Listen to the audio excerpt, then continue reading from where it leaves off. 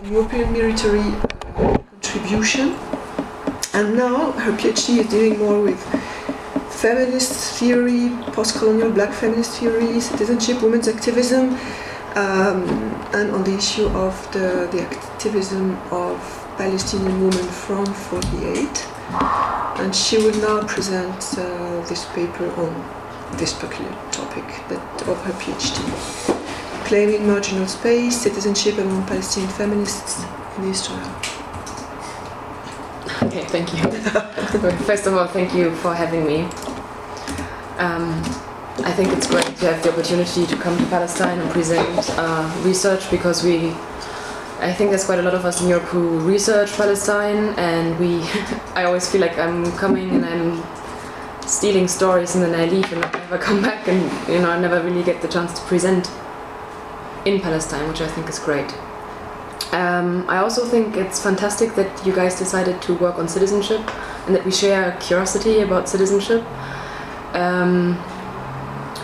Especially because I think we share a curiosity that goes further than just citizenship as status, but alternative meanings attached to citizenship, and also from involving all kinds of actors, which are not normally considered by the mainstream literature, which again I think is great to be part of this. My talk today revolves around a paper that is based on preliminary PhD research that took place between the years 2011 and 12, but also very recent fieldwork that I did in 2013 and 14. Overall, this paper is based on more than 100 in-depth interviews now, because I'm trying to... yeah. Hélène, she told me she would become... I saw it. Bring the data together.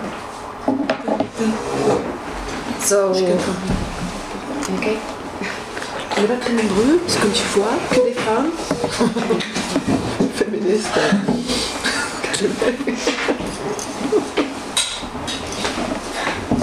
Tu vas couper.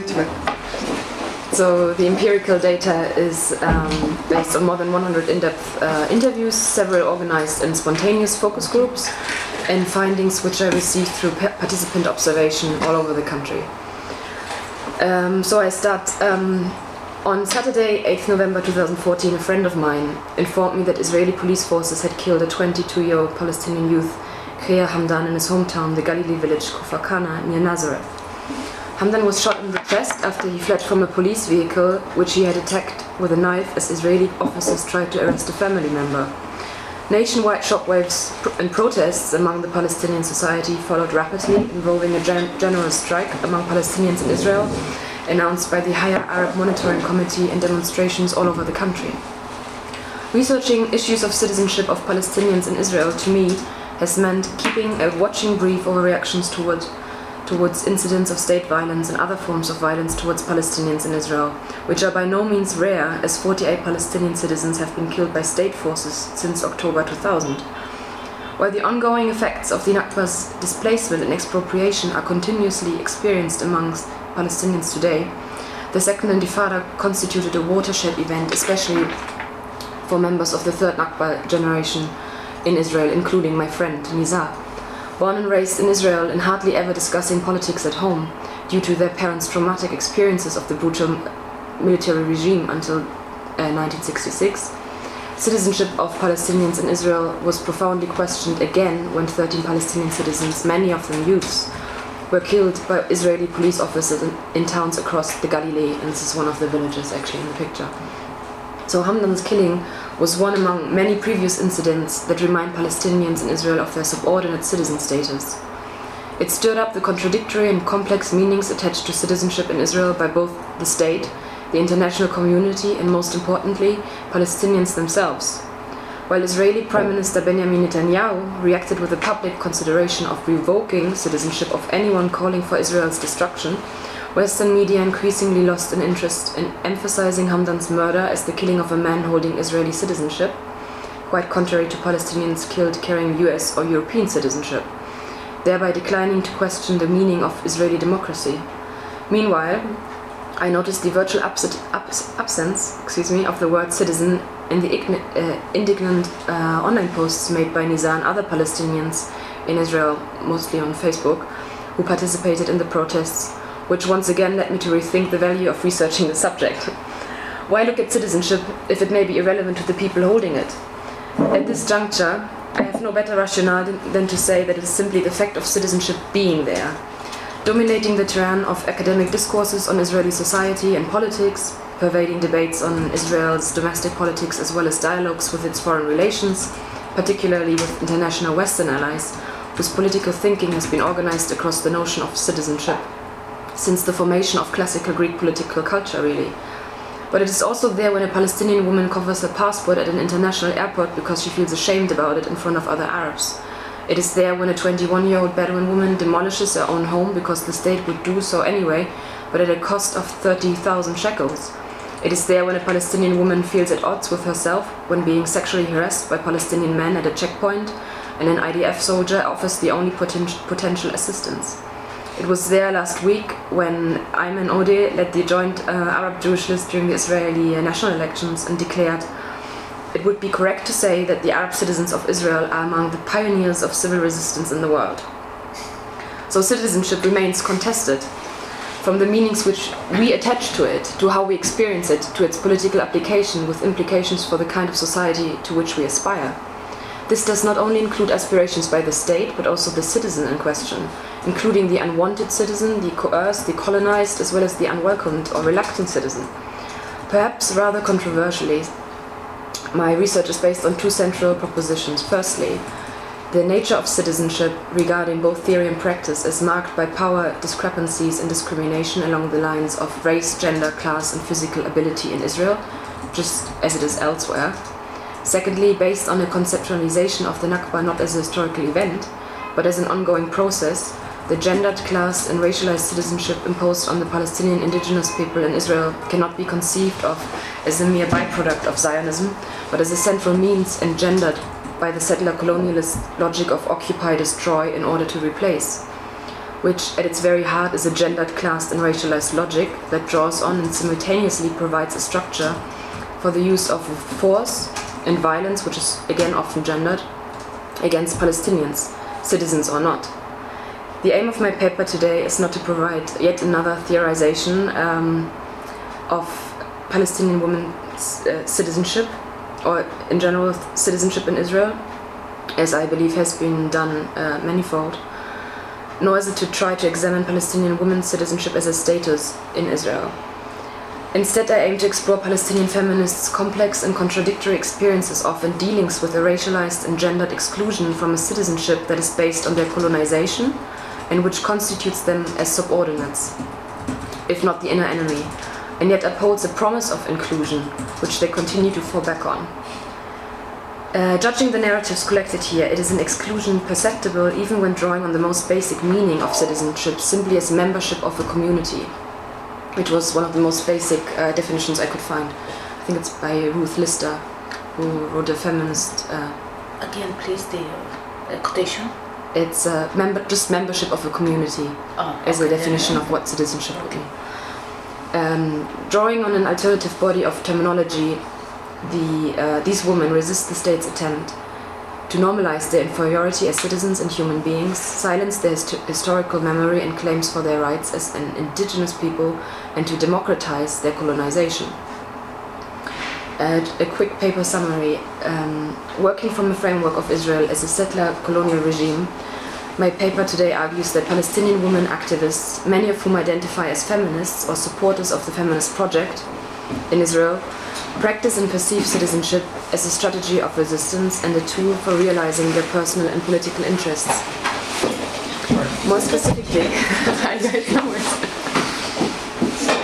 specifically, it suggests that in the context of Palestinian women's citizenship in Israel, these practices and perceptions demonstrate the contentious nature of citizenship as an individual and collective claim on and struggle for rights, including the right to subjectivity, duties and opportunities in an environment marked by various intersectional categories of discrimination. Drawing on black feminist theory, particularly on intersectional theory by Kimberly Crenshaw, and Bell Hooks' theorization of marginal space, This study instigates a departure from existing discourses on Palestinian citizenship in Israel by closely engaging with Palestinian women's very own conceptualizations of citizenship within and outside of the Israeli nation-state setting.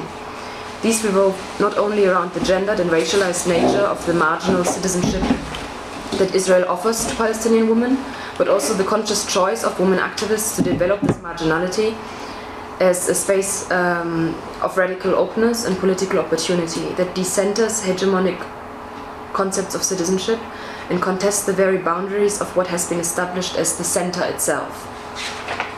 The acts of citizenship examined here include both real and imagined notions of citizenship, and include practices that aim to contest gendered, racialized, and colonial hegemonic systems. Depending on the positioning of the individual woman, these systems may include frameworks such as the nuclear and extended family, a specific, for instance, religious, ethnic, or political community, the nation, and the state.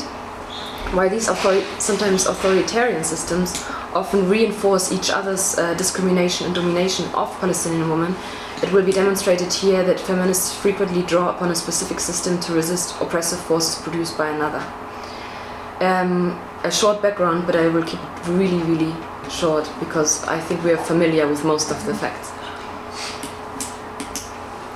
Israel constitutes a setting in which citizenship is obviously subject to various contradictory forces and in which inequality among citizen groups takes on many forms along the lines of gender, race, religion, ethnicity, class, but also physical ability. Palestinian citizens in Israel, who currently constitute about 20% of Israel's total population, are not officially recognized as a national minority in Israel's basic laws. Factors such as Israel's self-definition as a Jewish and democratic state, and its basic laws in the absence of a written constitution that explicitly guarantees the right to equality for Palestinian citizens, allow the government to carry out an arbitrary policy of what has been called reasonable discrimination against some of its citizens. This alienation and marginalization of Palestinian citizens in Israel, who are connected to a nation which stretches across 2 or more states, yet remain trapped within their homeland, has led to their depiction as a trapped minority. Any examination of today's discrimination faced by Palestinians in Israel, such as racialized policies in the fields of education, housing, employment, and political participation, needs to take into account the historical structures of Israel's emergence as a settler colonial state that used forceful dispossession and military rule against indigenous people as a central means of nation-state building. Today, these structures are largely sustained by Israel's comprehensive military industrial complex and the central role played by institutionalized religion. Especially the latter plays significantly into women's everyday lives due to its paternalistic, if not patriarchal nature. For instance, the existence of 2 overlapping and sometimes competing family court systems, civil and religious, which not uncommonly act to the detriment of women. Despite the fact that Israel has some of the most progressive and forward-thinking legislative equality measures to guarantee fair representation of women in the civil service and on boards of directors of government, for example, Palestinian women do not receive the full benefits of such protections, if at all. Instead, they face the severest consequences of Israel's differential treatment of its citizens in manifold areas, including protection against violence, political underrepresentation and participation, employment, education, health, and social benefits. The Palestinian women who identify as feminists or support the feminist project included in the studies are not a monolithic group. I really want to emphasize this. They belong to and identify with various religious, ethnic, sexual, and political communities, but also with a lot of different feminist ideologies. So they're not all just feminists, they have very, very different points of views about this.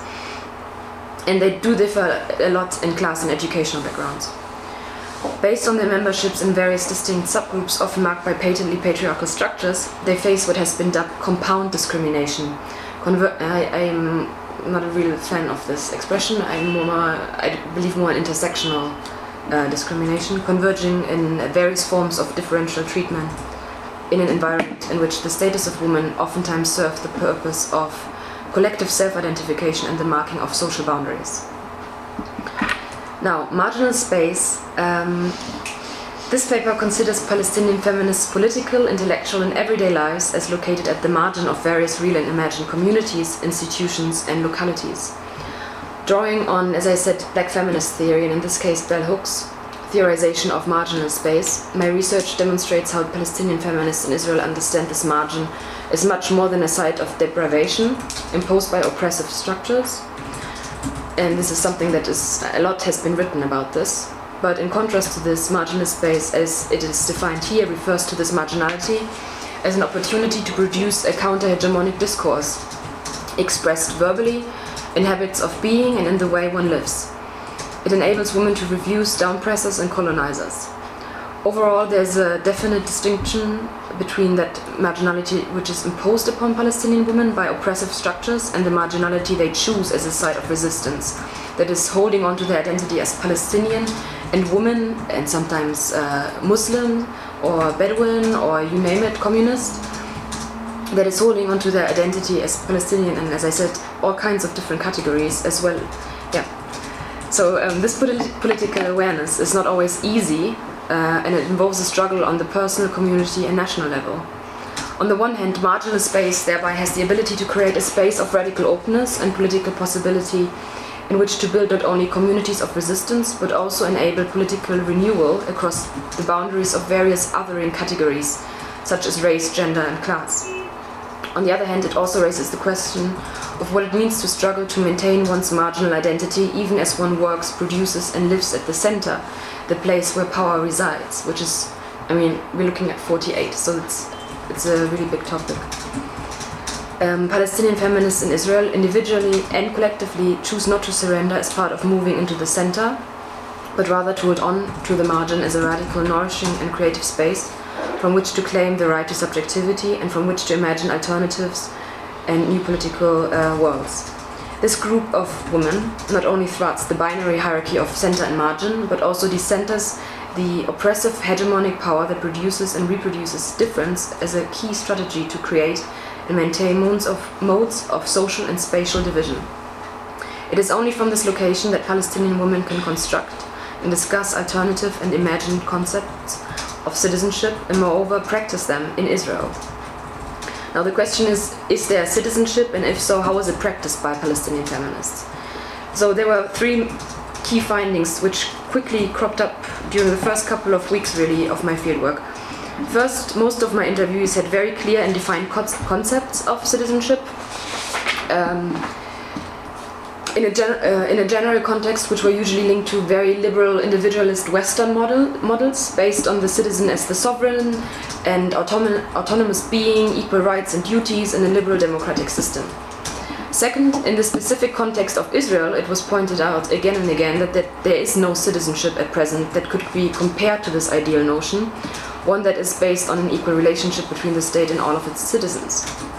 Third, and most revealing, the woman told me that based on the current political and legal system in Israel and the persistent occupation of Palestine, they believed that there was no possibility of Palestinians to become equal citizens in the state of Israel. In other words, my conversations reached a point when the woman clearly established that in the context of Palestinian women citizens in Israel, there is no remote or potential possibility of being a citizen in the way an ideal citizen is envisioned by both the state, on the one hand, and the woman considered in this research on the other. Needless to say, they are completely different ideals. Ruba, for example, a young businesswoman in the process of emigrating Israel, summed the situation, which was described by many, neatly up as it's physically impossible here for us to be citizens. Consequently, my research partners and I ended up having two parallel conversations. We discussed the experiences of citizenship in Israel as imposed by the state, and as a sideline talked about the imaginations of an ideal citizenship. The latter conversation was often linked to their own behavior and norms as political agents. While my original research project aimed to explore women's practices of citizenship in Israel, it was only after I fully reviewed my completed set of data that I realized the challenge of identifying or classifying my participants' political activities in Israel as practices of citizenship, and if so, which kind of citizenship. Was the widow of a fallen Bedouin soldier practicing dissident or loyal citizenship when she illegally claimed widow allowance even though she had remarried? Was a Palestinian woman practicing dissident or loyal citizenship by giving up her Israeli ID and leaving her homeland, in order to live more freely as a Palestinian? Was she a dissident or loyal citizen by keeping it? Who was I to classify those actions? And most importantly, who cares about what kind of citizenship it was, or in fact whether it was citizenship at all, if it meant that women acted upon their own will, resisting whatever type of oppression was relevant to their individual personal struggle. Despite of the complex nature of citizenship of Palestinian women in Israel, I was surprised that all of the women involved in my research so far welcomed my project, and they welcomed a discussion about citizenship as a subject. And a large number of them underlined the importance of it. Nevertheless, I should state that various interviewees emphasized and explained clearly to me that in their context I cannot talk or write about citizenship as citizenship. that given the settler colonial context of Palestinian citizenship in Israel, the citizenship that I was trying to examine had to be defined elsewhere. Elsewhere being somewhere outside of the liberal Western European frameworks, on the one hand, and somewhere outside of academic and political Zionist discourses on the other. The women underlined time and again that the history and contemporary experiences of land confiscation, violence, forced displacement, genocide and dispossession produced a permanently felt and lived instability, lack and threat of losing their physical and emotional security and well-being, as well as a clear awareness of one's exclusion from the hegemonic political system that was imposed on them as subjects. One quote that represents this type of narrative is this one, where a woman said, "I came from Tira, and that's in the triangle. So when Israel was established, that town wasn't even part of Israel. Nobody asked us if we want the citizenship. If you ask me, we're doing Israel a huge favor that we have the citizenship. They stole a lot of land from us. I think I did them a big favor, a huge favor. It's to hide their ugliness and racism. It's to say, here we are a democratic state and we gave you the citizenship." And many Israelis and even the Knesset members, they always have this thing of saying, look how we provide you with all of this welfare. Go and see how they would treat you in Jordan, Lebanon or Syria or even the West Bank and Gaza. They don't have pensions and health insurance. So shut your mouth and don't complain. Basically. I mean, You summed it up. But this is crumbling now. Pardon? Not really. Not really. It's still a valid mainstream discourse. Yeah, I think so, definitely. yeah. But I think they can't pretend with what Netanyahu said. Come on. I mean, he apologized the next day, so welcome to democracy. yeah. They even greeted him for that, No one's talking about what he said a week ago. Everyone's talking about what he said 2 days ago. I don't think so. Yeah. But I'm Anyway. sure it's not going to change anything. But I think more and more, the mask is falling slightly. Anyway. What she said just. But she refers to this very mainstream, established. I think it's very. And if you don't use it in this form, and in this paragraph, use it in a different way. And it's like, okay, you have now 13 Knesset members. There was definitely a lot of sarcasm that I came across, and I'll talk about this later. So the constantly present fear and threat of replacement and of revocation of their citizenship and thus their right to live on their homeland is of fundamental significance and the principal reason why these narratives cannot be explained within the common theoretical citizenship frameworks. But there's also a significant loss experienced, sometimes as a lack of what should have been, what should have belonged to them, as well as what they should have belonged to. It was also very common for women to use tags or buzzwords to describe their citizenship in Israel. For example, citizenship as a trap, as a camouflage, as a cover, as a game, or a favor to Israel.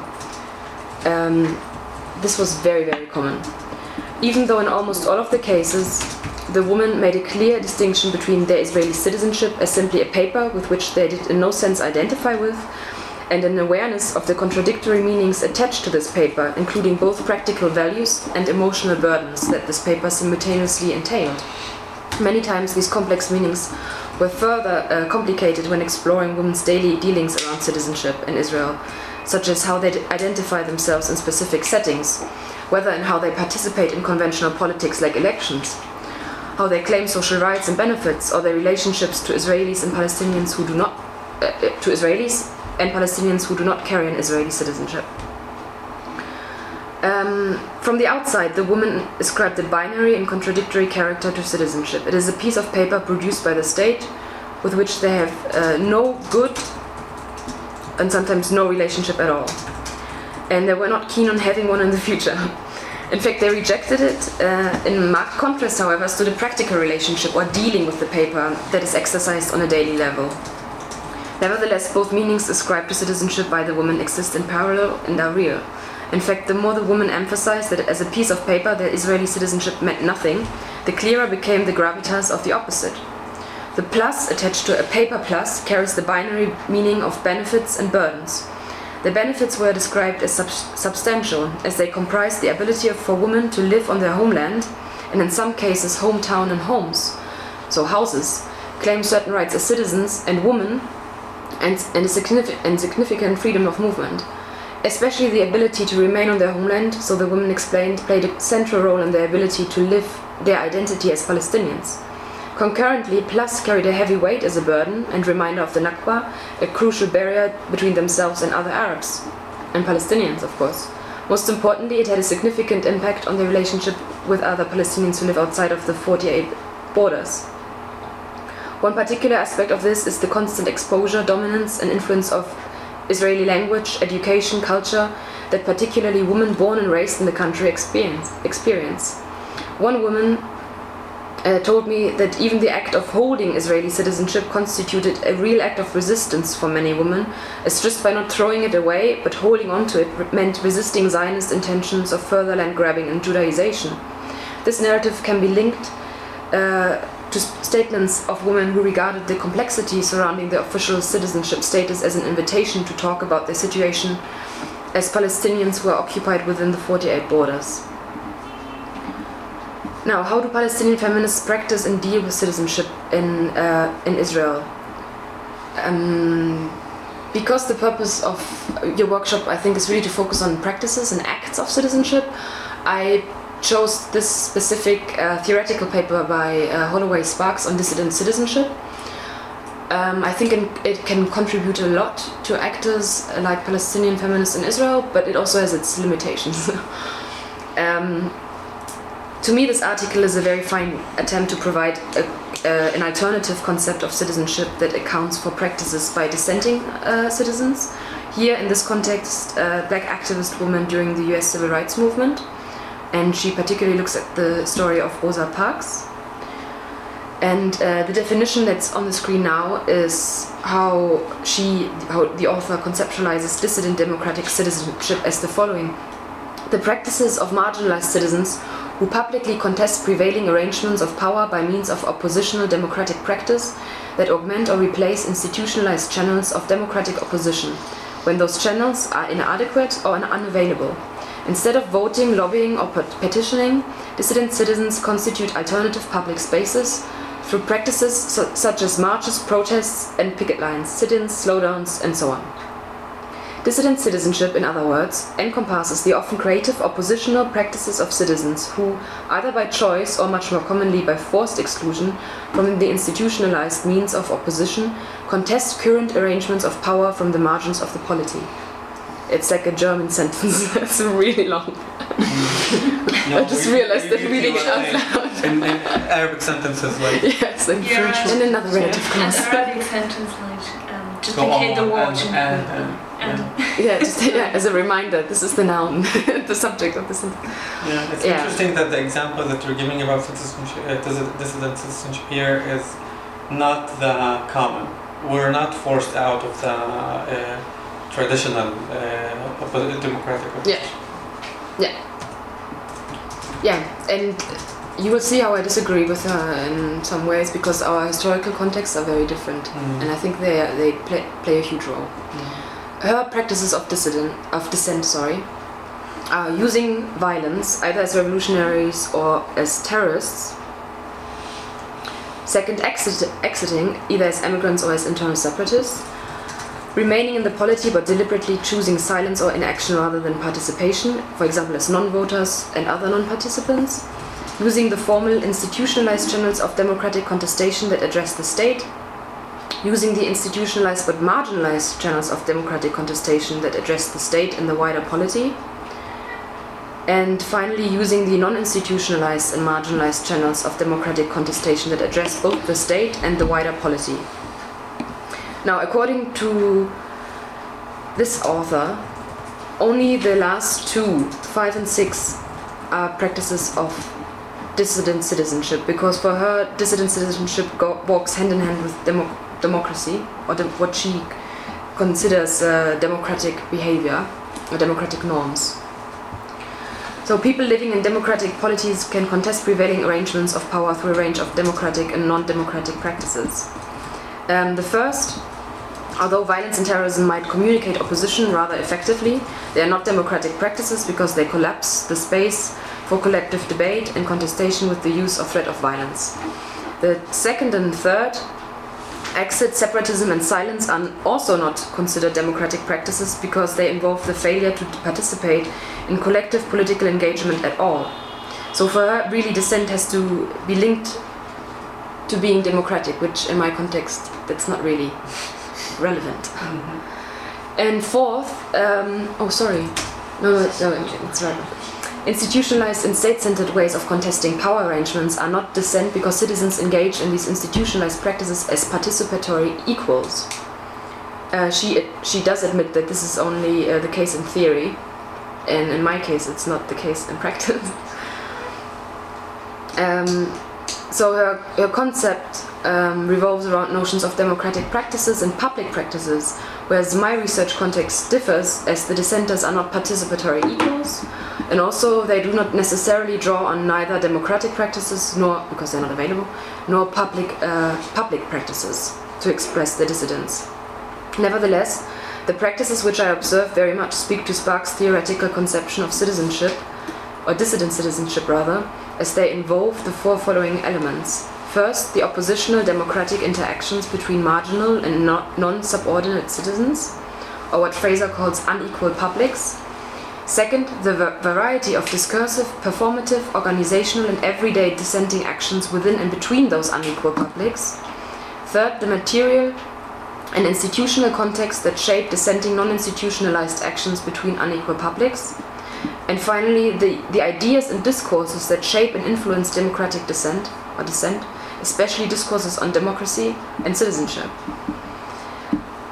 So the next section is going to look at how some of these practices, from my personal point of view, and I'm very curious to see what you think, can be considered practices of dissident citizenship.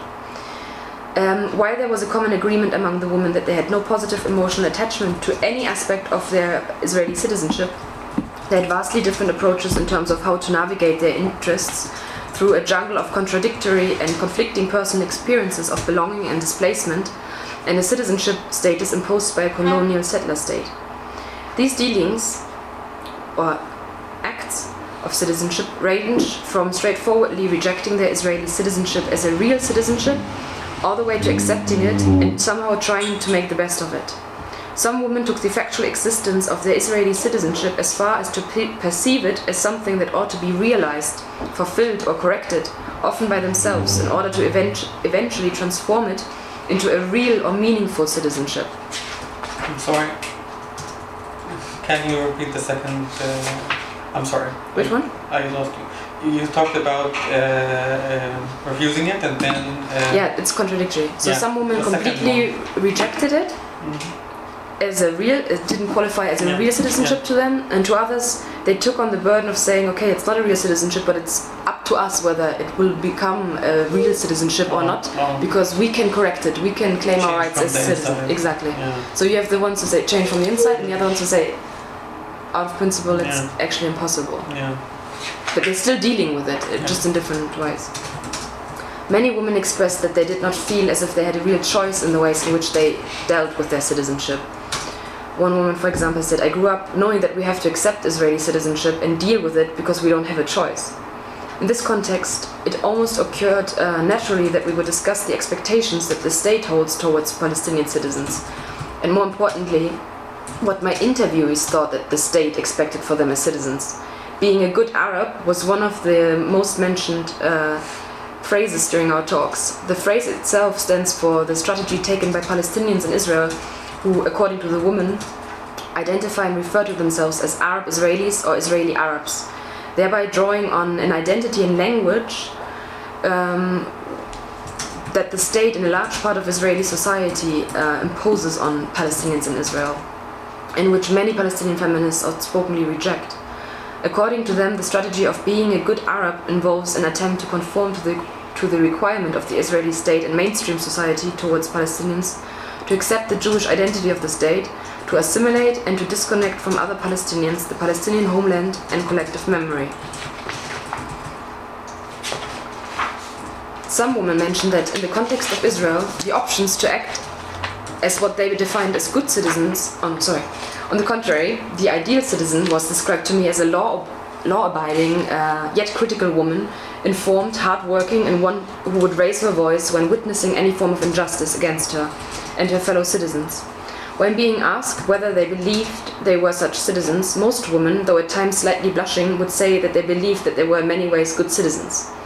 At times, they would even slip back and forwards between referring to an ideal citizen and themselves. Some women mentioned that in the context of Israel, so again, this really shows you the relevance of talking about, what do you mean when you say I'm a good citizen, or what is your ideal citizenship? Some women mentioned that in the context of Israel, the options to act as what they defined as good citizens were limited. Many times, these options were described as dependent on the price to pay for such action. Especially as many of their perceived ideal citizen rights stood in opposition to the Israeli law. Worth noting also was that their constructions of good citizens were based on rather Western and liberal ideas, revolving around issues of equality, opportunity, access, but also clearly defined rights and duties. Interestingly, there was nothing really feminist or queer about the ideas and concepts they had about citizenship, or at least they couldn't recognize them as such.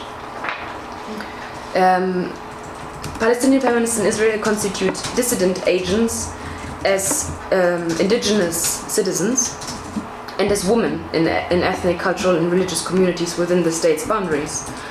The reciprocity between the patriarchal structures of Zionist state and Palestinian society, combined with ongoing colonialist interventions of replacement and possible revocation of one's citizenship, have an undoubtedly intertwined influence on Palestinian women's lives and leave over a limited set of choices on how to resist whichever element appears to be more urgent, the more urgent sort of oppressing force at the time.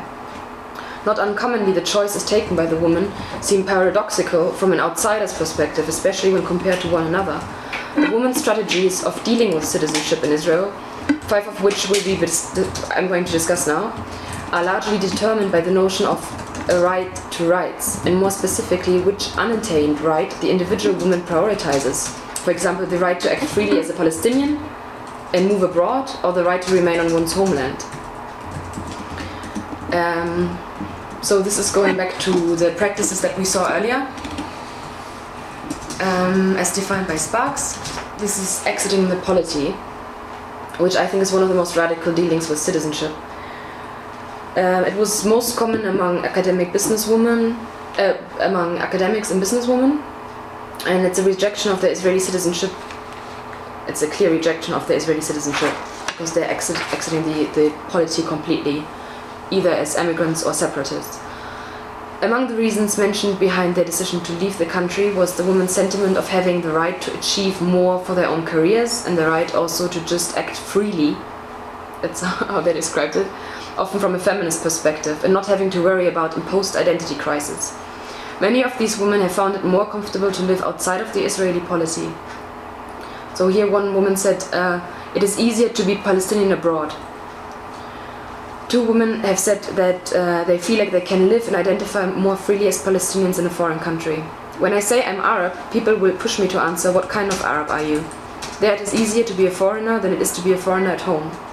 Nevertheless, some of the women have said that based on their citizenship, they continue to feel uncomfortable when being asked about where they are from. While some say Palestine and then later explain that their hometowns lie within what is now Israel, others refer to their home simply as back home rather than Israel. The women who decided to leave the country have also stressed that they enjoy being in an environment in which they do not perceive everything as a struggle on a personal level. Saving your energy for your family was a big motivation for women to move abroad and to find peace, as well as a more normal environment. I'm not sure what this means, for their children. to be educated and grow up in.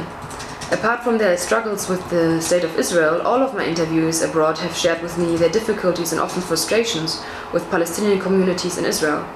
While they described that many Palestinians, friends and family alike, had judged them for not being nationalist enough by leaving the country, or patriotic enough, the two words were used, they felt that they had to leave in order to break out of what they often experienced as an overall unhealthy environment. Many feminists described to me scenarios in which they broke with local traditions from an early age, how their visions for the future clashed with those of their families and/or communities, and how hence exiting the country constituted a strategy of resistance, but more importantly to them, personal fulfillment and self-realization. So one quote from this angle is this one by Ruba. How can you accept this kind of oppression from not only the state but also your own community? I've had enough. I'm taking control. I tried to make a change, but I feel I can do it much better from abroad. I never give up, but this way I will have more energy available to me. In context of the price to pay, the same woman who was waiting for a green card at the time of the interview shared with me that if the price for her staying in Palestine was too high to pay for her, the currency being personal sacrifices made on her side, such as her well-being, happiness and professional success, she would simply leave. Certainly, the majority of women strongly disagreed with this strategy and regarded exiting and thus leaving the homeland as surrendering to the racist state of Israel. This is a quote. Thus, they clearly prioritized remaining on their homeland as a right and sometimes duty, and were unwilling to pay the price of leaving, even if it meant impairing their freedom to live as Palestinians and equal citizens. So this is the second quote, which is, the red line is staying here. I don't think I should go somewhere else. I need to be here. I seriously think I would do the state a favor if I would leave. I'm not against going abroad for a couple of years, but you have to come back. This is our struggle, staying here. Now, choosing inaction. Another commonly mentioned form of dealing with their citizenship was for the woman to deliberately choose inaction rather than participation, for instance, as non-voters and other non-participants. Many of these women portrayed their relationship with the State of Israel as more of a transaction than an interaction. In general, it can be said that the majority of the women interviewed do not participate in conventional forms of political participation, particularly so on the national level. In terms of voting, for instance, only around a third of my interviewees have stated that they participate in local elections, while the vast majority of women refuses to participate in the national elections to the Knesset. Voting in national elections has frequently been delineated as an indirect legitimization of unequal racialized and gendered Israeli citizenship and the military occupation of Palestine.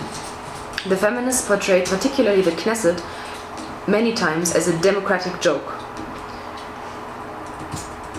So, representing this narrative would be Anand's quote. I do not vote on the national level because I do not want to participate in a game that I know I'm losing. I do not want to vote. I would legitimize a system that is seriously killing me. While it is more common for Palestinian women to vote on the local level, there is still a widespread skepticism towards the local political system, political parties, both Palestinian, Arab and Zionist, and what many feminists depicted as patriarchal, tribal and backward Hamula politics, lack of leadership and more. Some women have clearly stated that they regard Arab local politics simply as a game provided by the state to keep Palestinians occupied and busy, struggling among themselves, while real political decision-making takes place on the national level. One friend of mine said, even Ben Gurion once said that if you want the Arabs to forget us and fight each other, give them local councils. As previously mentioned above, this perception is also linked to a general frustration with political leaders and representatives within the Palestinian society in Israel, but also on an international level. I have observed the most radical forms of conceptualizing interaction with the state within Bedouin communities, where one Palestinian woman shared with me that in her opinion, it doesn't matter. The Ottomans, the British, the Jews... Okay. The Ottomans, the British, the Jews, no occupation lasts forever. We only deal with them if we have to. The only interaction you will see here is through the police. Another Bedouin woman shared her experiences of several and repeated house demolitions in one of my focus groups in an unrecognized village in the Nakab. She stressed her persistence in rebuilding her home, while at the same time being totally indifferent towards her citizenship status. If they want me to be, I am a citizen. I don't want them to take this land. That's all. If they say, we won't take this land, if you're a citizen, then I will be a citizen. Using institutionalized channels. Palestinian women also dealt with citizenship by drawing on the formal and institutionalized channels of democratic contestation of power arrangements that address the state and other forms of patriarchal arrangements, for instance, as political candidates, voters, and such like. Some women, though comparatively few, argue that putting the right to vote into practice empowers them. One woman, for example, said, I do vote, voting is important, having a representative is important, it empowers me. Yeah, she works for an NGO, which is why she uses the word empowerment. Other women, though only a few, had no problems with participating as political candidates in national and local elections. Two Druze women, for instance, who ran for office in their hometowns in the local elections of 2014, even went as far as to draw on Zionist support by allying themselves with Zionist parties such as Kadima. Yeah, I don't really want to get too deep into this because I'm limited with time. Okay, the quote here really is another perfect quote because it sums up one of the very, very common narratives that I came across. Yes, I voted on both levels. Next time I won't vote though. Really, because I'm not part of a minority. I'm a native here. Instead of trying in the Knesset, you can put your energy towards the international community. On the local level, I vote as a citizen. It's more about your daily life. It's citizenship rights. The Knesset is national. I vote on the local level because I'm a citizen, not because I vote. As a citizen, there is some stuff I need the municipality for. At the Knesset, this is not working anymore. We don't have any benefits from being there. Other women successfully made use of the Israeli legal system, such as a woman who told me about how she won her claim in an Israeli court for her right to demonstrate peacefully, or another woman who won her Supreme Court appeal against an attempt to deny her the right to build a house on land which she owns in an allegedly Jewish area in Misgav.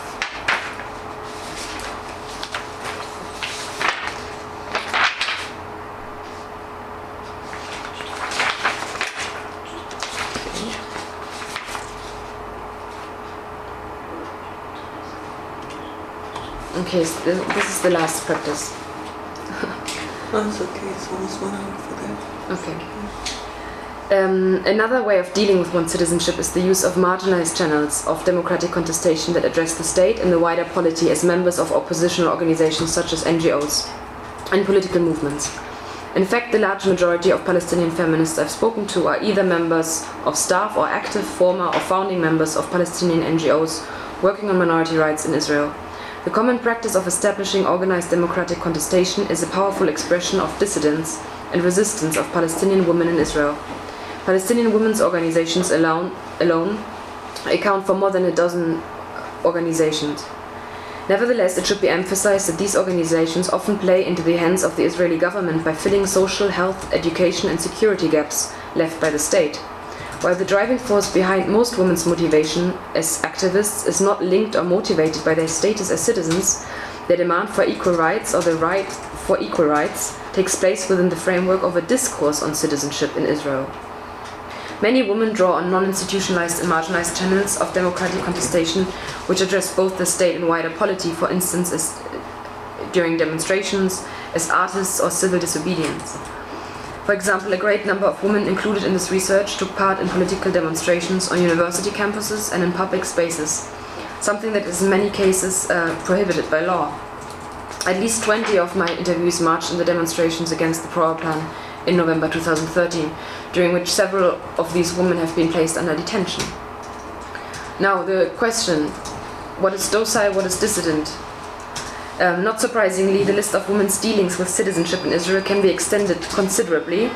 However, they all testify that dealings or acts of citizenship cannot be easily categorized as certain forms of citizenship practice, based on the manifold angles from which they can be assessed, as well as the inherently contradictory nature. Delving into this contradictory nature, deeper conversations with Palestinian women have revealed that their practice some of their imposed duties as citizens in Israel conspicuously and very diligently. For instance, despite of rejecting some duties such as voting or serving in the army, most Palestinian women I spoke to have shared with me, or many have shared with me their reflections on filling out, for example, tax and insurance forms very rigorously and making sure that they do not break the law in any way.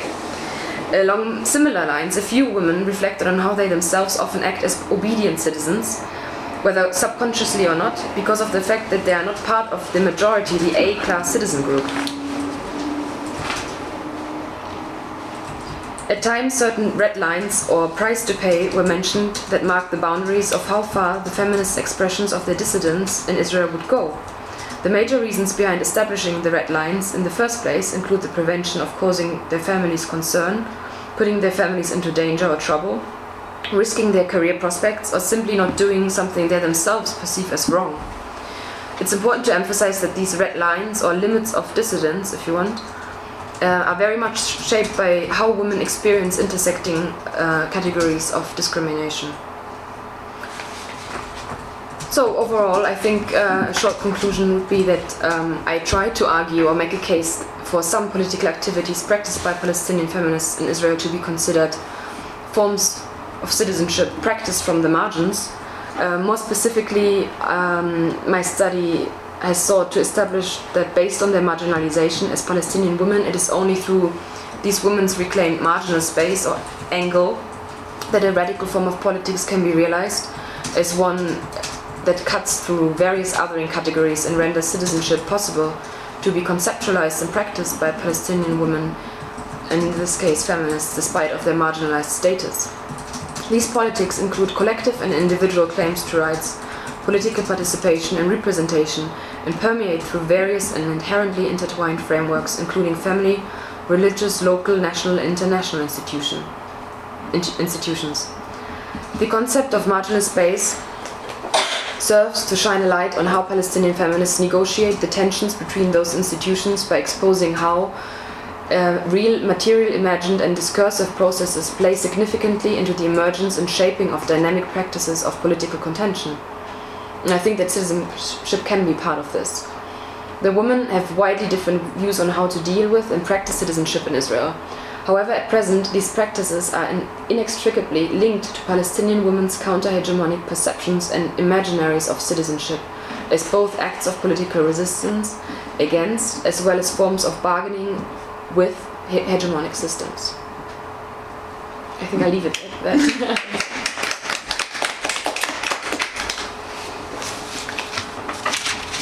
Sorry it was so long. So,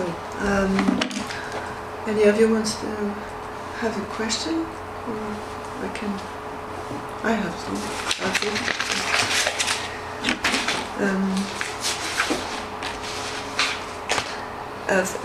Thank you. It was really a really interesting talk.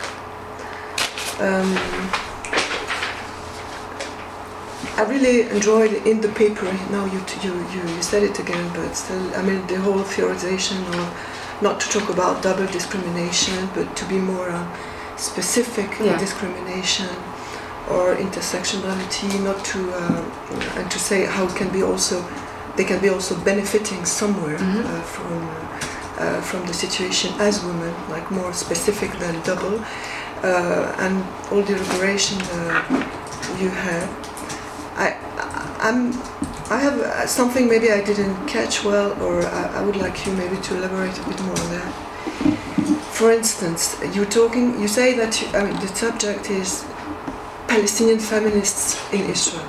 So do you consider these feminists as individual feminists, like somebody who labels herself as feminist, or would you consider also groups? Movements, feminist movements, because you said that feminists in Israel are very diverse. You have very many trans, etc. What I mean by that is that maybe it would be interesting to really know the position of these different women as a feminist and as a group. Like, what is the position of this group and this group and this group towards citizenship? What kind of acts of citizenship they are performing? Meaning that, because if not, it's like, if we follow the presentation, it could be any woman. The quotes you gave could be any woman, educated or not, whatever, saying how she feels about the identity card, about this and this. It's not specific to mobilization, but feminism is about also mobilization. So how do you mobilize on issue of citizenship while you are feminist, as an individual or as a group? And as such, what do you do? If you are a group from this kind of trend, this kind of feminism, what do you choose? And if you are this kind of group, what do you choose? You know, like to try to really construct it. So the idea of having different feminism would be embodied in your topic. Yeah. Because like this, it's like separated, which is, for instance,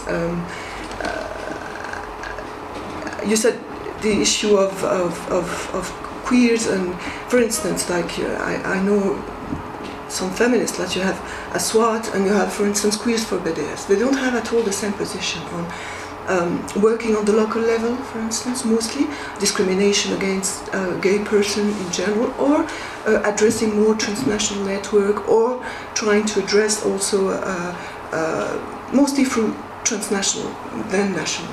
But I mean, each group position itself between local, national, what to go for, do we act on this topic, do we don't, shall we share in election, shall we not?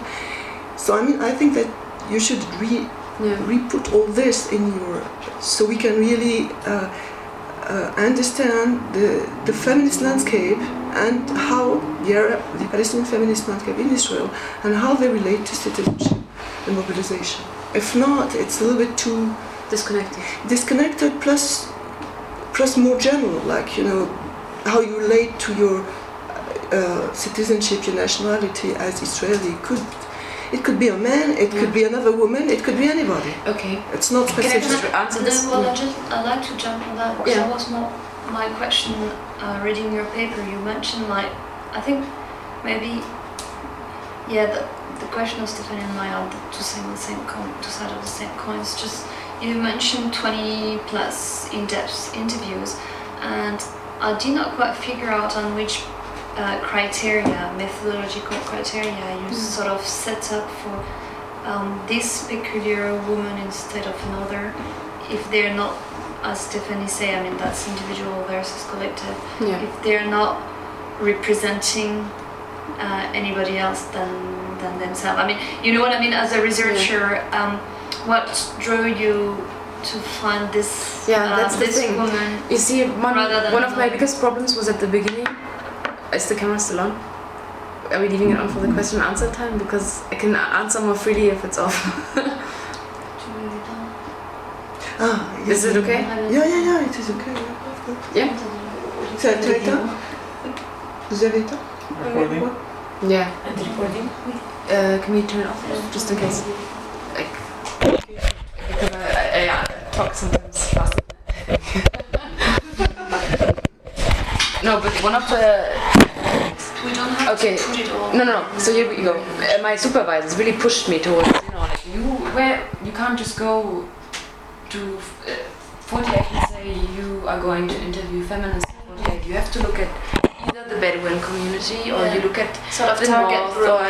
and I'm strictly against this, because this is exactly feeding into this, grouping of Palestinian women, which we already have in so many works on Palestinian women. Sectarian division that is imposed by... and I really am a bit careful about this. But if you, you have to put this sort of, the question will arise, so you probably have to state it black and white, but at the same time still remains, if you don't want to go into this sort of dividing categories, which is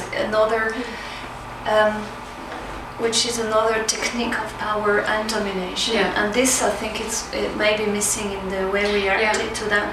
Then what is your alternative research method, just in terms of methodology? Yeah, intersectional theory, and I'll tell you why. Because right now my problem is, so when I entered, I said, because my preliminary fieldwork was very much going through organizations, and this is what most people do, and it's not a very good thing to do because there are certain NGO politics attached to the movement that you will come across, and I don't, as a researcher, I didn't really want to get too much into this NGO world.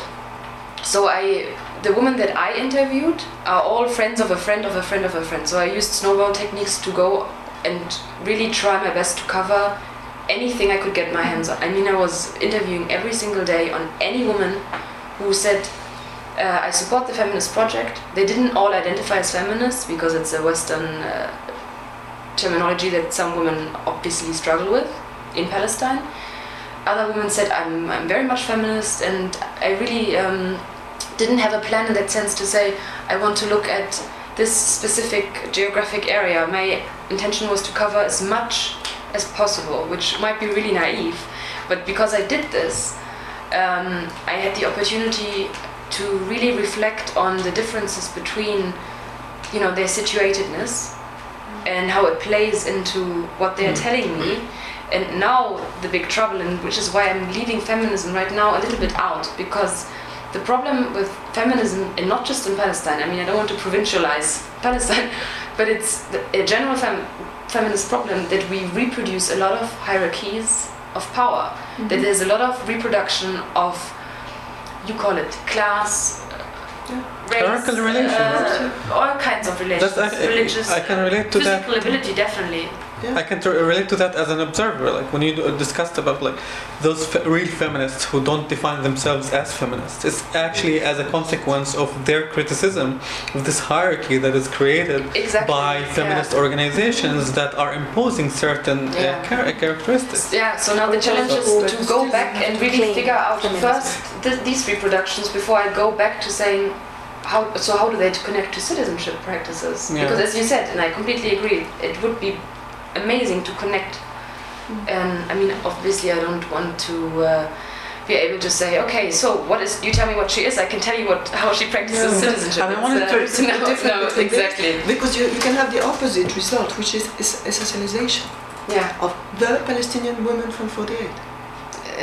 But then not good. No, of course not. But my question is, when you refer to like this methodological question, how would you perceive circumstantial commonality? And that would be difficult.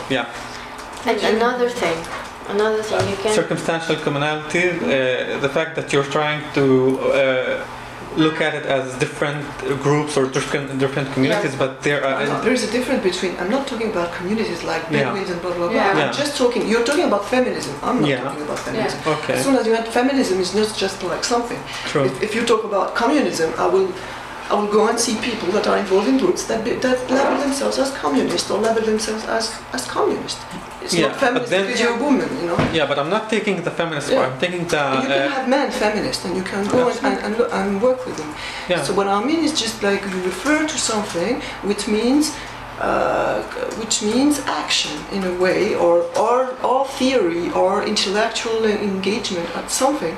So you take that, the person, how she puts herself in that. You see, the person or the group. So I'm talking about groups of feminist groups. Of feminism. That's very like you put your finger on a very delicate subject. I think when it comes to the Palestinian feminist movement inside like 48. If it's a movement, there's still exactly. That's the whole issue. I struggle with that again.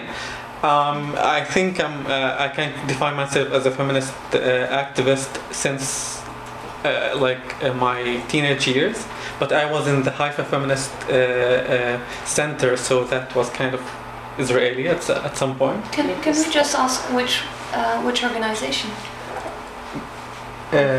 Did I work with? Yeah. Kayan. Kayan, yeah. From Kayan came as well.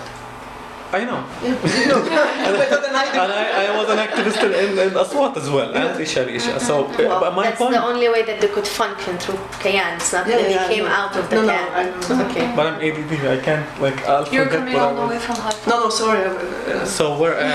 So you said the feminist issue. So what I was trying to say is this struggle still exists right now. Even me as a man, it's an easy I'm an easy target. So okay, I understand. And there's always this my struggle with privilege inside this kind of movement that also singles me out, and I should be marginalized at some point. I should. So, but that's not even the case when it comes to different ideology. You don't like ideologies. Different political beliefs inside feminism, and when it comes to even when it comes to political. I'm sorry, I do believe in the ideology. Political ideologies where you have actually tajamma feminists and jabha feminists, and which is ridiculous in my eyes. But that's where we exist right now, and people are willing to give compromises when it comes to targeting certain threats on the feminist movement, considering political benefits of their party. For example, that's another example. Other example is also the issue of urban versus rural. So that's another issue. North, when it comes to feminist movement in Palestinian 48 and Naqab, that is Naqab is setting a role model of and again something that you don't like, our grassroots feminist work, that is setting a really I think a very interesting model, but then how is it perceived by the feminist movement in the north? And I feel a lot of condescending attitude towards them, where that's so just saying that really it's you put your finger on something that it's very sensitive, and it's still very acute, and it's absolutely. But you cannot avoid. No, I'm not avoiding it. I mean, to ask the question first, who do you choose? Do you choose person that auto-designate themselves as feminist or not? Or you decide that they're feminist, and then how do you situate yourself? You can choose to have people that only label themselves, or you think that this is not the more. You have to position That's yourself. one question about criteria. But when you ask your friends, tell me about researching this topic, and then they tell you. So it's basically Palestinians who tell you, okay, you're looking for Palestinian feminists, and then they introduce me to people, and sometimes they don't say I'm a feminist. They say, it's more like a snowball thing, and at some point you're losing perception. It's a third-person perception. Exactly. I guess. One, and second, as you mentioned before, there is feminism as a concept, as a translation, and as a definition. It's completely Western. Women in the Naqab who are active in their community, they're not active because they're feminists. They're not active for women's rights. They're active because their circumstances force them to be active.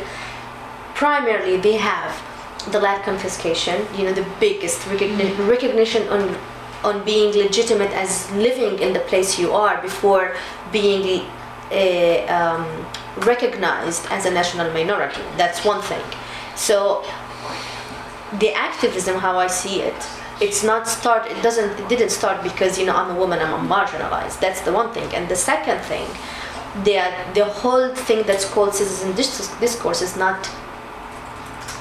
It's not.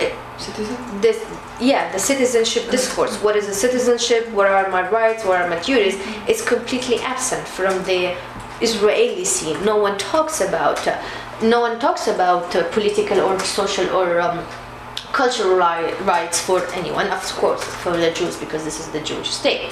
That's the one thing. And the biggest problem is because the Palestinians in Israel are not recognized as a national minority.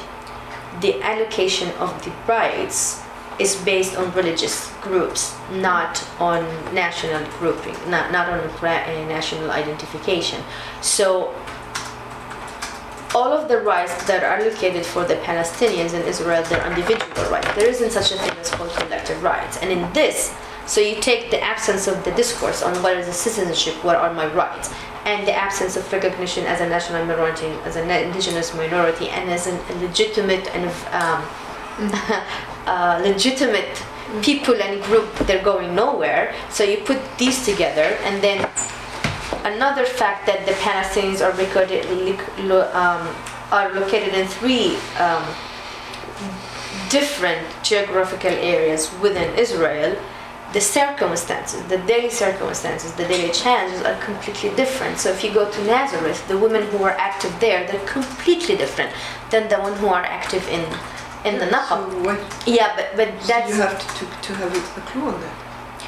To have data, I mean, to elaborate on it. You cannot just vote. Yeah, but Kim mentioned at the beginning they're different types. She said they are different, but she didn't she didn't really go deeper. You can say this for anywhere. You can say anywhere that everybody is different from somebody else. But I mean, you know the situation, so you know what she's referring to. But imagine if person more. I mean, this is. I mean, what is social science? It's just to try to understand who is doing what because of different reasons, which would be mobilization, which would be different things. It would be interesting if you find any authentic writings in Arabic about feminism in the Arab world, and not Western ideas, not translation, not concepts, you know.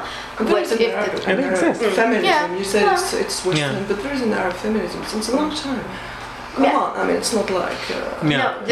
it's different. It's not a Western imposition. But 90%, you won't hear anyone saying I'm a feminist. And those they're very, very, like a really small minority. And mostly, in my eyes, they're classified. They also present themselves as an elite, whether it's an educational elite or economic elite. I don't want to say normal people, but people who are active, who do things, who want to improve their situation, they will not say, I'm a feminist.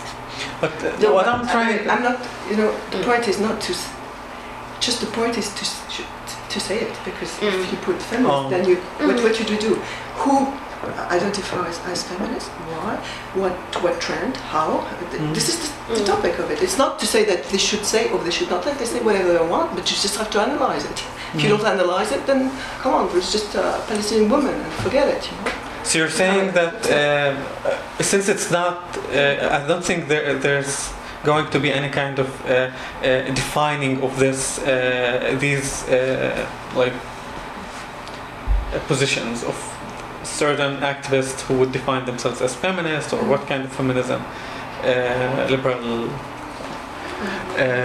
But you say that mentioning it is enough, because I don't see that being defined. I don't see that being defined right now, and being actually that it's feasible to do this kind of definition right now in the feminist movement in the 48 area. That's why I asked you about why couldn't circumstantial commonality in terms of their status, if we want socially, politically, and why can't it be the defining factor? The status, you mean?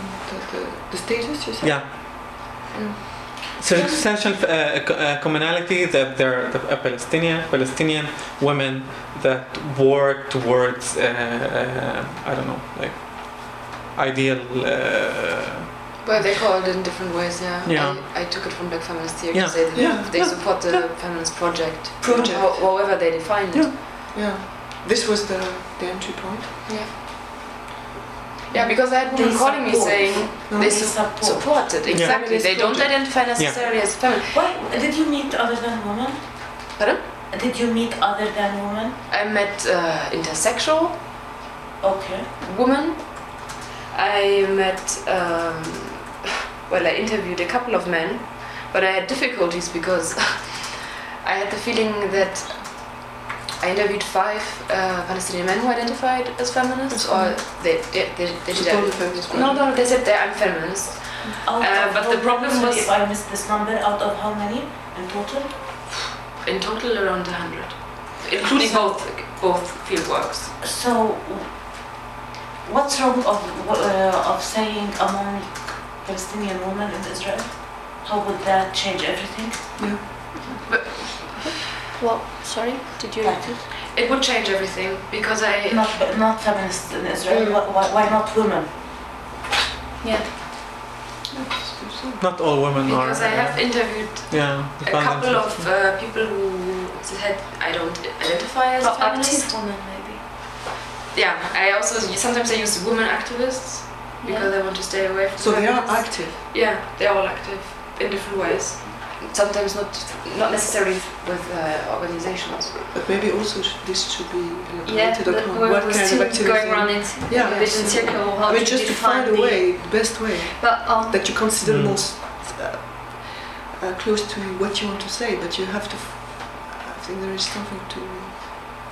In the same sense, Kim, I don't agree with you when you said at the beginning, who am I to say, no, you are the one who should say, this is my sample, these are the people, this is what I see common between all this, and according to this, I'm calling this group my sample. Yeah. This and go on. You just Oh have no, to but that's not the. When I said who am I? Yeah. It's more like a reflective point of view to say who am I to classify which political activity as citizenship.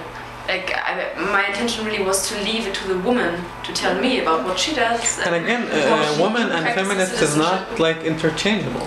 They're not. But I think women here fits because they're not interchangeable. I don't see here that, and actually I haven't read anything, and from your discussion to Kim's paper, because feminism might be very problematic because it's not neither inclusive nor exclusive. But I think many feminists will tell you Yeah, they are I agree. feminisms. Yeah. So there's no Yeah. common agreement. Sorry, I got a question maybe to move on from this very criteria because of the own paper that I presented last week. Yes. And I had this discussion with Zengin, and basically for him, like if you want to have an active citizenship, somehow what you conclude on being basically starting from the margin, this very sort of find this field of investigation whereby you have the line between inclusion and exclusion. You're at the margin. The line is here. So if you look at it, what Engin says basically that from this margin position, you have to have a certain impact on something. That's how you differentiate between an act of citizenship, whereby you'll have something change, which is, for instance, and you'll see where I'm coming from, a regularization for sans-papiers, or it will be something like. So this is a real question to you, and it is broader than this paper. Did you came to think about the not necessarily in terms of targeted outcome, but as a sort of maybe unexpected outcome? But what did this change in this kind of multiplicity of action, whatever? Can that be a criterion as well? Would you be able to cite examples of things that actually push this very limit from this margin? You know, like shift You mean what is the slightly goal? the boundary. What I are don't they mean trying what to is the goal achieve or what is necessarily, the- but what are actually changed. What you've seen, you know, throughout this period. Did they change something? In terms of citizenship, no. Not really in terms of citizenship, like basically they will have this article saying you're equal, but in terms of little legal achievement, this might be at the municipal level, it might be at a broader level, it might be maybe in terms of mobilization, suddenly you have more people interested in this very. I mean, You see, the problem is that, okay, let's, for example... did you identify some change? Of course there was some changes that you can still observe now. Like, for example, the local elections where all of a sudden more women than ever before participated in, and they ran for the elections. And it was praised very much by many feminists, especially those who work for organizations that directly supported these women and prepared them with the skills, rhetorical skills, practical skills, whatever kinds of skills were needed. But also there was a whole group of women who completely didn't acknowledge that as an achievement, because they said, okay, so we have more women now in the local councils, but is this a feminist achievement? Is this an achievement for the Palestinian minority at all? So again, you know, my big challenge is that whatever I find, I always find the complete opposite opinion very much, and I think this is a finding in itself, that it's very difficult, that even when I see something that might be perceived as a step, or, you know, away from the margin, not necessarily away, because my point is that they're taking the margin with them as an identity, but I think what you meant is, you know, seeing a sort of step somewhere, or observing something, you know, what has changed, change. Yeah. And that is very difficult.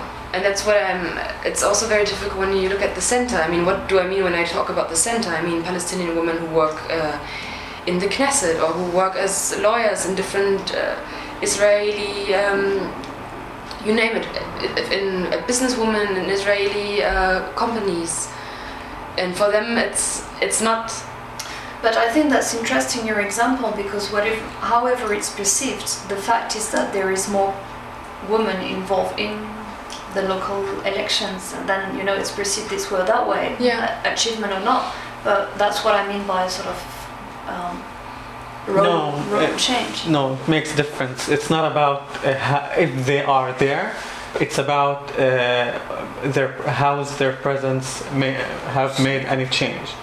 And in many cases, not only in Palestine, or like specifically in the Palestinian citizens of Israel, that group, you should not be surprised that the presence of women was used as kind of a whitewashing measures, but they have against quantitative zero impact. Kind of.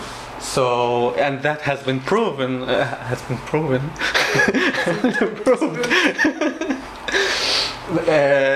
Within this kind of movement to bring women into decision-making venues in like Israeli venues. I mean, it's a PhD for itself, you know, especially if you look at, okay, so who put women where, you know, and Hamula still play a huge role. And of course, I mean, you can't stop women from taking over the world. No, but you can't stop the changes that are happening anyways. Yeah. So it's all a bit difficult to identify which change is a feminist change and which is not. Yeah. And they're lacking a representation, and effective representation on a really high level, like within the Palestinian community. So the fact that they have more members in the council, female member councils, that means nothing, you know. And the fact that they have more in the Knesset also means nothing. Yeah, it's a matter of being part of the consensus or not. And like clearly, even if we were 20, we're never part of the consensus in terms of, like, for example, parliamentary representation. My question to that was about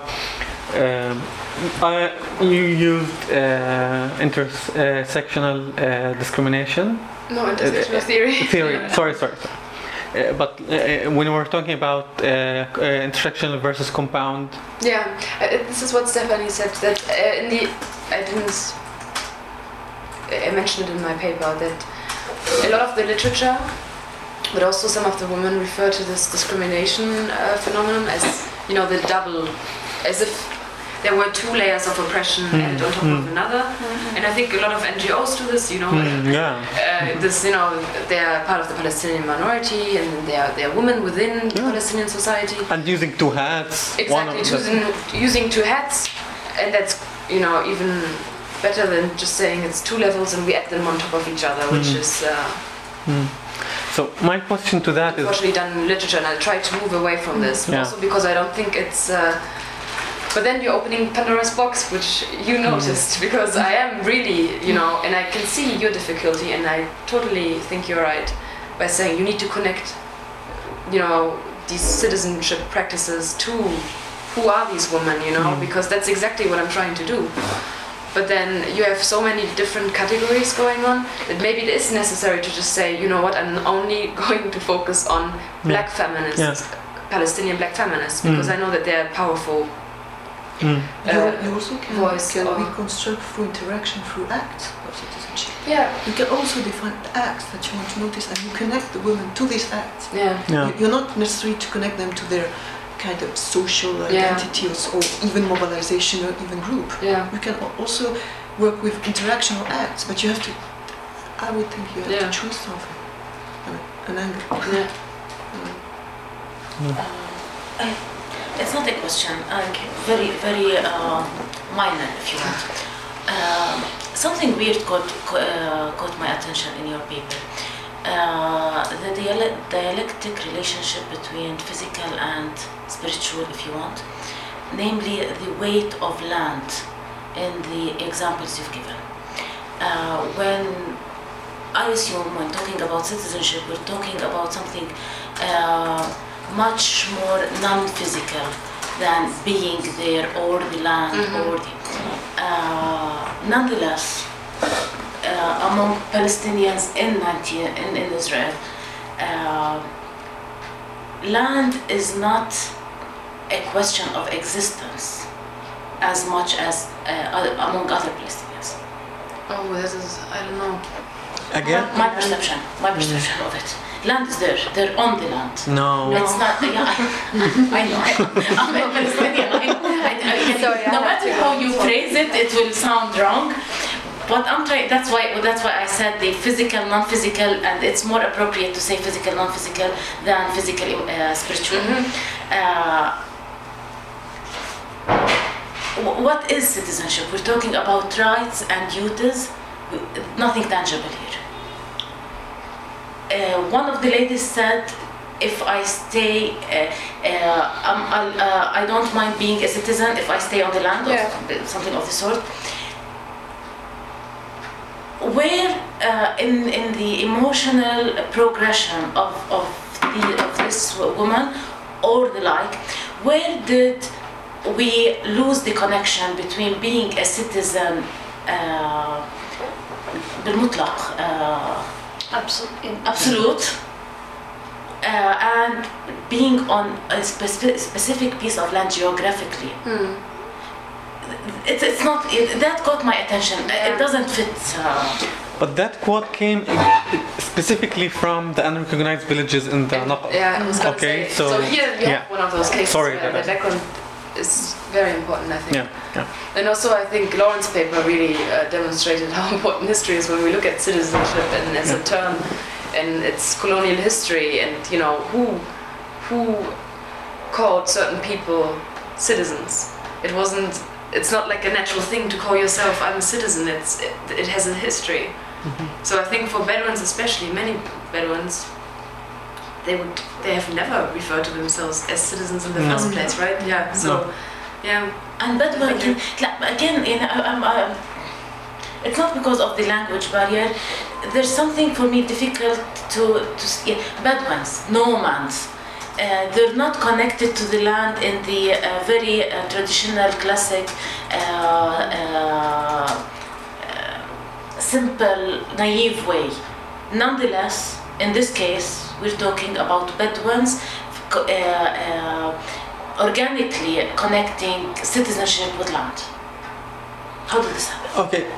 I know Bedouins are, for a long time, they own lands. Yeah, they're not. In Palestine. So let me break this stereotype of nomadity.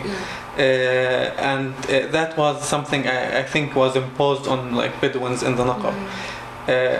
I'm not discussing like Bedouins in general, but Bedouin Palestinians in the Naqab have different grazing lands. One for winter and one for summer, and they have moved between them, but it's not like what Israel is trying to say, that they like came from, I don't know, southern Jordan or Sinai or whatever. So they use that a lot in saying kind of like they're nomads, so they're not connected to the land, but actually they have a more complex, a deeper and more complex connection to the land that is way more advanced than what we, for example, Palestinians in the north who are come from like more agricultural background are connected to the land. So when you have this wider concept of space and wider perception of uses of your land, then like you cannot really beat that when you call them nomads and you just try to disconnect them from this context. What did you mean with the land? And did you mean like the weight of the land in the quotations? Yeah, and you said something earlier about like the difference between Palestinians in 48 and their connection to the land and Palestinians outside of 48. I think that I'm sure there is a difference. I'm curious about what you were misrepresented. Yeah, I misrepresented what I wanted to say. Okay. No, but you said no. You said that there is no. You said they own the land. They are on the. They are on the land. And you said no, it's not that. I mean. Of course, it's not that. Politically speaking. No, but I mean to know what you. I was just referring to their perception of land, and how it's like more complex and deeper than what usually known. Because no, I'm not talking about the Bedouins. I'm talking about Palestinians and when I said no, I meant like a lot of the limitation and like the shrinking spaces for Palestinians in 48 is like out of the highlights maybe, but it's continuous since the Nakba, and we face that daily. Maybe they're much more severe in the unrecognized villages in the Naqab, but we have house demolitions happening daily in the Galilee. And it is linked to citizenship and sliding scales of citizenship. You know, who is let's not forget the slight difference between space and land. But no, I meant land. Okay, so I meant space because we do suffer from like shrinking spaces. But when we were talking about land specifically, the land that I own, that my family owns, can be confiscated tomorrow morning. Right. So I'm trying to. All this idea started from the example from the woman from Tira, who said they took lots of land. Took where? The land is still there, and it's not a question of property. I do acknowledge the idea of the land that my family owns. No, I'm talking about perception, 100%. Exactly, perception. Not even. The lady is in Atira and she identifies herself as from Atira, and Atira is still there. And it doesn't, it might differ a bit from how we look at it. Atira before the division, قرار التقسيم, the division resolution, used to be something, just after the resolution became something else, and after the declaration of Israel became something, a third thing. But the land is still there, the woman is still there, citizenship in the concept is duties and rights, and the weight of the whole quotation was land.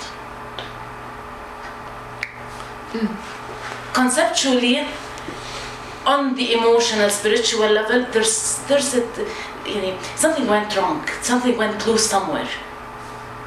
On how we perceive this, I do as a Palestinian, I do always feel in the conscious and the subconscious that my humanity is on stake after land. At one point, things are. Grounds are shading now. Did you say at stake? Oh, at stake. At stake. Sorry, at stake. The grounds are shaking now. All of a sudden, it's only the land. Land is. I do think that land is basically that thing when it comes to our conflict. Yes, whatever is done to conquer more land is I'm really generalizing. I'm talking simplistic terms, but I'm just trying to make a point here that Israel's policies is always about more land for Jews and less land and less Arabs on these lands.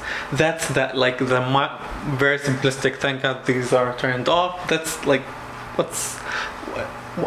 like the basis of all policies. Now, when you I lost you there when you talk about like the lady from Al Tira who is still in Al Tira.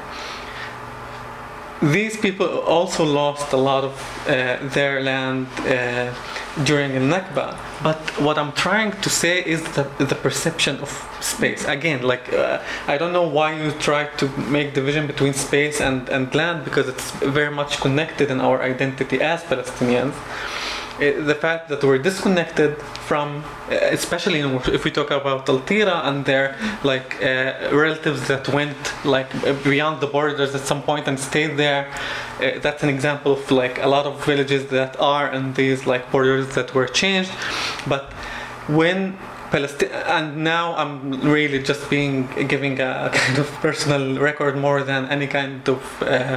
I'm not basing that on any research, but perception of space and land have been not lost, but put in a higher priority as a result of the trauma of Nakba. And now, when we talk about being in Al Tira, that doesn't mean that we have this land. And perception of space, that if I'm in Al Tira or in Haifa for the sake of comparison, doesn't mean that I haven't loss of land, and I would refer land as space. I totally agree with you, but okay. Here there's a context, a more narrower context, citizenship. Okay. If you put all this in citizenship, I don't see a full fit. I totally agree with you. On the political level, on the properties, yes. But if we're talking, could it be a valid argument to say, if I don't own a land, or if I'm not physically on that geographical spot, I might say I don't want any privilege of being a citizenship? But the presence in this land is the reason why people are legitimizing this piece of paper. Mm-hmm. If this piece of paper allows me to stay in this space, and that's a part of resistance, then I would find my way to deal with this citizenship. No, sorry. Another very strong quotation was staying. Our resistance is between brackets staying there. Mm-hmm. Staying there is a resistance. Yes.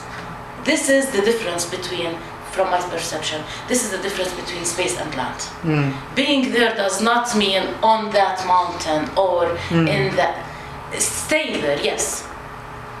But it's my whole idea, what I'm saying here, what caught my attention, is the disappearance of the difference between being there, between brackets, and land. The soil, the tree, the physical. I said it's very marginal. No, I don't think it's that marginal. To feminists, the keywords here is marginal space feminists. You don't have to go into the No, but to be honest with you. If you go back to a little bit of the literature on settler colonialism, maybe there is part of the answer, I don't know, is that settler colonialism is bringing people to become indigenous, meaning that this citizenship is the way people became indigenous, between brackets.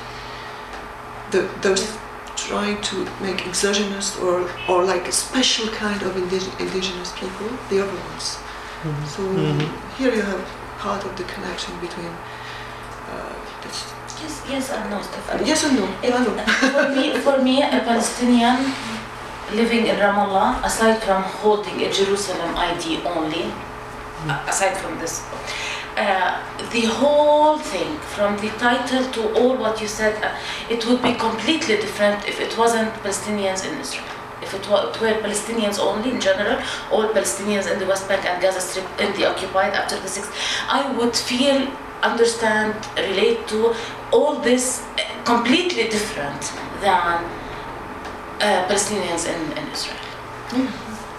But the feminist experience in the 48 area is distinct in that way, and I think it's worth putting the highlight, the spotlight on in that sense. Of course. Because also one of the things that they really one of the first things they will emphasize to you, and I think it's something that these feminists have all in common, is that they say, for us the national and the women's struggle have to go hand in hand. And this is what they will say and tell you, and this is what makes us different from Palestinians in the occupied territories. Which is not right. Which is of course not right, Because especially it if was you look so at the beginning of the 19th switched. Yes, but it's interesting that they say it, and I'm sure there's a reason why they say it, and it's very interesting to see how they connect the statement and why they believe that they have to emphasize this, or why do they need to make a distinction between themselves and feminists in Palestinian feminists elsewhere. And what is it has to do with What is the title of your PhD? You know? I can't tell you because I'm still discussing it. It's a very tough thing. Roughly, where are you two? Right now I'm changing it to something along the lines of Palestinian feminists in Israel claiming citizenship through land, body and mind. Through? Land, body and mind. Land, body and mind. So because it's not marginal at all. It's no, but you see, because one of the things I came across was a lot. Okay, so here's the thing: I don't like the body. As all the theorizations about the body, I always try to avoid them because I don't feel. Why do you avoid the concept of exactly I know. your discipline is dealing with? Exactly, and it's one of the things I felt was exaggerated for such a long time. But now that I'm reading more and more literature on indigenous citizenship, which I think connects much more to our context than civil rights in the US, for example, although I like the theory behind it, but I think the history is the setting is very, very different. Like if you read Andrea Smith, for example, and she really connects the rape of the land and the rape of the woman and how they go hand in hand, and it's very much something that these feminists don't talk about. In general, sexual violence is something that is very much silenced until today, especially and also among feminists, which is one of my big findings, and I'm still working on finding out why that is. But it's very much connected to, of course it's not only connected to patriarchal society, it's connected to the setting outside. And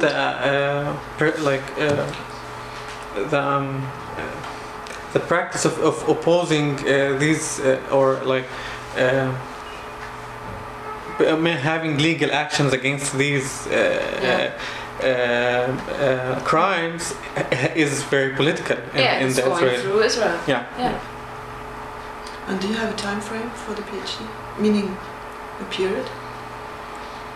No. Maybe all. Just contemporary. Yeah, but contemporary starts beginning of last century. So no, I mean, no, but I'm saying this because also when the momentum, the historical period where you are in, whether it's contemporary, it's an historical period. It's a present history. So this one, it gives also, I mean, it can give also insight into the type of acts, the type of, mobilization, what are the topics that are crucial at that period, which are completely different than the one you would find 10 years ago or 10 years ahead. And this also can give you, I mean, if you put a small time frame, whether it's very, it changes the perspective. I mean, it can help in... even in the political context, you don't have to... my data is from 2011, 2014, but still you need to go back, and especially with this context, you have to historically contextualize it. So you have to go back and see how feminism worked back then. And there's a lot of, I know there's a lot of differences, but there's also a fantastic array of parallels and continuities. I mean, there's a lot of things that are still... There's still a very, very elitist feminist group which dominates the feminist discourse until today, and it's very similar to what was happening even before 48. So I think... Yeah, but it's different. But the perception, the way they will narrate it is situated in time. In time, yeah, oh yes. And that's something, since it just came back to my mind, you said you wanted to dismiss this kind of categorization, but at the same time, how would you? As a way of choosing people, you mean? Yeah, Picking. you don't want to sort of have your target group as Bedouin and these kind of things, but at the same time, isn't it that, as we've seen like through your discussion, I was like just observing that this active form, whatever you want to call it, let's feminist or what, is actually localized. I mean, isn't it itself a finding? I mean, that. The thing is, it's not, because you have a lot of movement going on from north to south, for example. A lot of Palestinian feminists who move from the north to the south, to the grassroots, to help, or to. And it's a very top-bottom thing. It's a very. So that correct me if I'm wrong, but that needs to be part of this methodology. That is very important then, and that needs to be appearing somewhere. Because you've got a point here against the mainstream understanding, and I think that may that make a strong point in terms of course some concerns are local. Some concerns are still local, but the activism as such, you can't say this is what's happening here, this is what's happening there, because there is. I mean, it's a small country, so. With a lot of women's organizations, and they are trying to connect, sometimes even through feminist forums and so on, and then it's very interesting to see how they connect and when they do not connect and why. And when they chose to separate and counter. Exactly. I wanted to ask you about that, and I didn't want to open another Pandora box. It's exactly about that. It's about because you've been in the, for example, feminist center. You have seen. You mean Haifa Women's? Sorry. You mean Haifa Women's Coalition? Haifa. Haifa Women's Coalition. It's coalition. But the whole thing is the feminist center. So. Yeah. So where do you stand on the have this? No, let me just change. I tried to write something because it's also complicated in my mind, and I can't try to. You mean when they cooperate? Yeah, like the inter sectarial, or like I'm referring to also other feminist movements or groups that are out of the Israeli consensus. And because I see, for example, the feminist movement, the leading feminist movement is part of the Zionist movement in Israel, in the Israeli context. So there are the Mizrahi, and there are a lot of people who are out of the consensus. And our experience as activists is that we tend to cooperate, collaborate, and partner. Sure. In tactical. No, thank you. In tactical and strategic ways that I think can be learned from when it comes to feminist activism. And on the other hand, a lot of these joint actions have have brought negative results, where us as activists really try to go against and to get out and go against these partnerships. So that would be in the north. In the north would be an easy case, but in the south it would be a much difficult and challenging case, where you find Zionist, liberal Zionist, and I'm doing that because it's an oxymoron. Sorry, institutions trying to fund feminist movements or women rights movements in the Naqab, as opposed to ignoring the whole context of. It's a funding question. I mean, you're not talking about NGOs. Yeah, they're NGOs, and it's about funding. And again, you have this thing. You have these. Where do you draw the line? And it's always a question of who's the director at the time, and you know how easily these things change.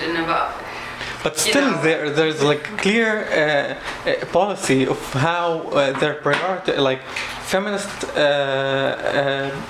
activism in the Naqab has very loose, let's say, red lines when it comes to how to cooperate with like feminist activism in like the Israeli consensus. That's where we're struggling in. Like we can't really like put our finger on that and ask for them to have a stand against it, because we know that actually it's filling a gap that we are not capable of providing. But at the same time, this is challenging our whole like feminist Palestinian discourse in general. But why do you think this is the priority? No, I'm not saying. Does it really matter? And why? Now you're doing exactly the thing, because you're from the north. You think you have to provide something to the people. No. I'm not saying that we. No, I didn't mean that.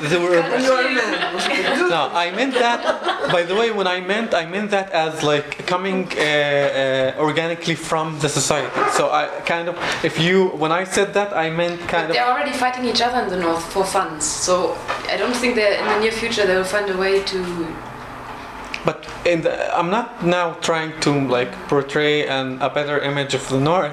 Yeah. But like I'm just saying that it's. But it's a privilege to choose which money, to have the ability to choose which money you will take, and not if you're lucky enough to be able. Yeah, to but choose. For example, feminist organizations in the North are in the margins of like being functional because of these limits. While a lot of funding is going to the Naqab and it's not being filtered by any means. And that's our worry. And I'm not also again trying to blame that. Well, maybe I am a little bit, but I'm like trying to say that we acknowledge the needs, but we also are trying to see how this is affecting our like movement in general. But I'm trying to understand how was this kind of dynamics. Not so much in terms of organizations, but you know the Feminist Forum. Yeah. It was really difficult to get access to it. So the Feminist Forum is basically a group of. It's not an institution. There's no place where they meet. It's like a secret club of feminists of any woman in 48 who is a Palestinian feminist, and they only communicate via email, electronically via Facebook a lot. And when they started, they were very keen on being independent from Zionist money very, very quickly. And it's more like a loose sort of group of people who come together and discuss feminism and little projects. It's not like how an NGO would work. So there are no like grassroots projects or anything like this. And still you have this dynamic. And at the beginning there were a lot of women really from all over Israel. And now the problem is that all of the religious women have left very, very quickly because there's a big I think really that like secular feminists are still dominating the main discourse. The latest update is a political thing. Also this forum really showed that you can't even bring them together at a table and discuss. So why would you? I'm not surprised about how it's going with organizations. But did it show up in level, it's exactly the same thing. Like all of the poor women left, all of the women wearing hijab, they left. Now it's even becoming political. Two black Palestinians. Yeah. It's the same thing. Yeah. It's 6 o'clock. Does somebody want to add something or to ask a last question, last comment? I want to say thank you. Thank you. Thank you.